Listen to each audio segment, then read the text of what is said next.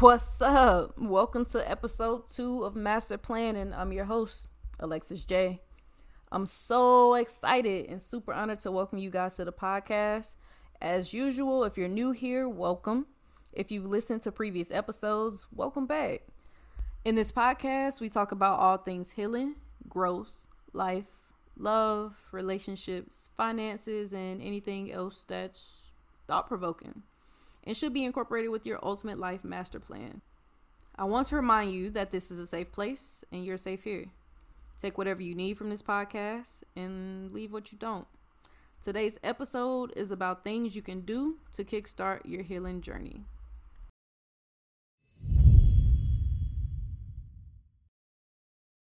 Welcome back. If you're here with me for week 2, let's just all take a second and love on ourselves a little bit, because look at me doing things I never thought I'd do.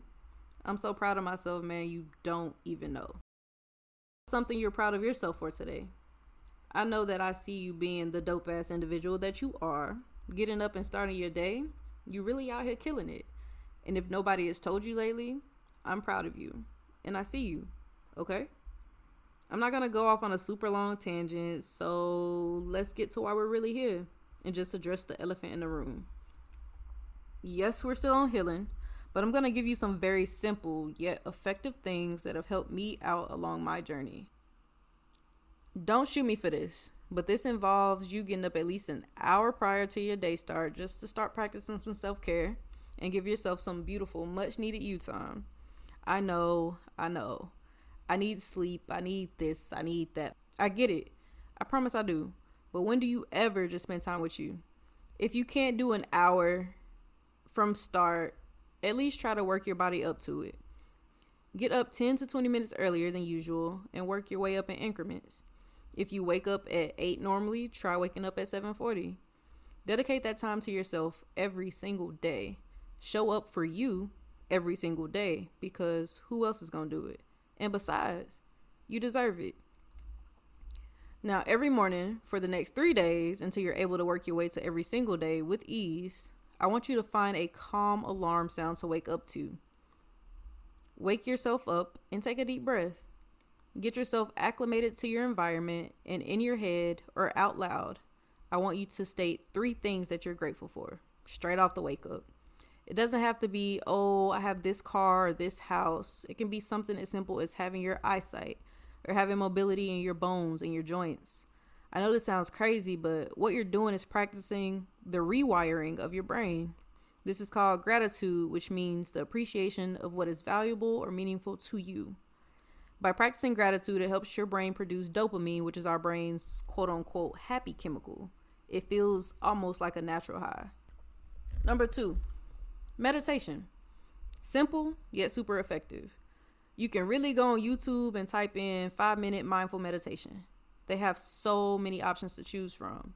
If you need to meditate because you're overthinking or your anxiety is at an all-time high, you're angry, whatever it may be, there's something for you.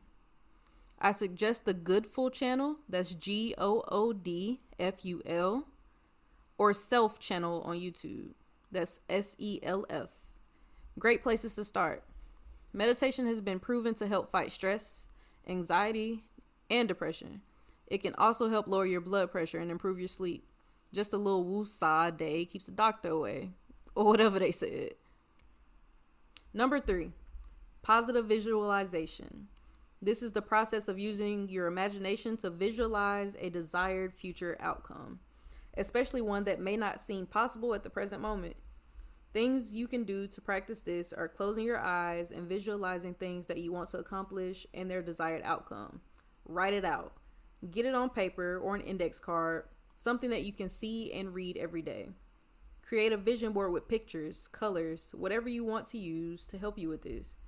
Google is a great tool. If you don't know how to do any of these things, a simple how-to blase will take you pretty far. Number 4, journaling. Go out and get you a notebook specifically for your journal entries, or your phone, whichever method you prefer, but I do suggest writing it down on paper.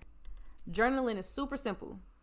You get to write down your thoughts and feelings to understand them more clearly. your emotions might be all over the place, and journaling can help you jot it down and just declutter your mind. You get to write down all your thoughts and feelings just to understand them more clearly, or not understand them at all. But like I said, just to declutter your mind. They don't have to make sense nor be in perfect sentence structure, but just getting it out of your brain to make space can do wonders. If your husband, baby daddy, boyfriend, girlfriend, whatever, is giving you a hard time, write it down and what you feel about it and around it. If you're struggling by yourself and you're not sure what to call it, just write down whatever comes to your head or your heart. If you struggle with stress, depression, or anxiety, keeping a journal can help tremendously. It can help you gain control of your emotions and improve your mental health. I get it. Most people be like, what's the point in journaling? Me writing it down don't do nothing for me. But it really does. You'll be surprised at how much space all those thoughts that swirl through your head take up.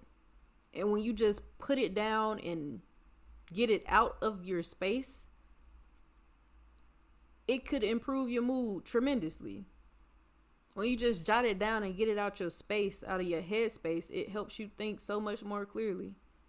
Like, damn, maybe I really was tripping on a situation, or maybe I really am X or Y or Z, you know what I'm saying? Number 5, self-care. Self-care is the ability to care for oneself through awareness, self-control, and self-reliance in order to achieve, maintain, or promote health and well-being. This is what I call loving on you. This can manifest in multiple ways by the foods you eat, the exercise you do, getting a good night's rest, or it can look like reading a book, giving yourself a facial, coloring. Self-care doesn't always have to involve you spending money or going out. There's no one size fits all when it comes to it. Whatever you feel that you need to do for you, then do that, and do it to the best of your abilities. Number 6, self-compassion. This is the act of turning compassion inward.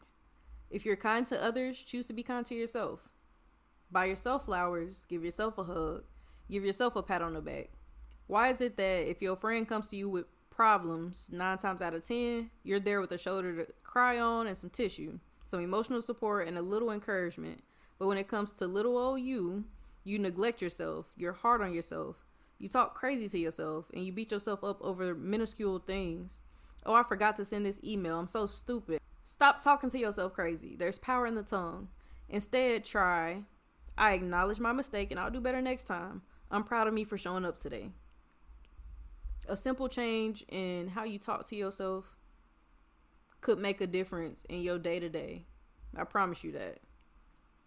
Number 7, last but not least, set goals. Set realistic goals. What that looks like, it could be, I plan to write 2 sentences in my journal today. I plan to buy myself flowers on Sundays. I plan to go for a 10-minute walk tomorrow. Whatever that looks like for you, but it's important to remember, take baby steps.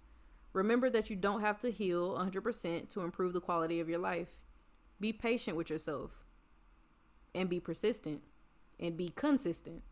Set realistic expectations.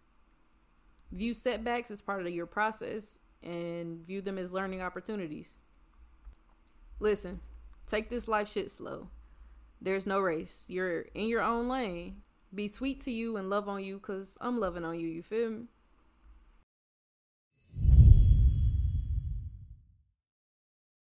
Thank you so much for showing up with me today and just listening. If you found this episode helpful, please follow and or subscribe on whatever platform you're listening on. Leave a bomb-ass review and share with a loved one who may benefit from the conversation. If you love this episode, then you'll love my episode next week.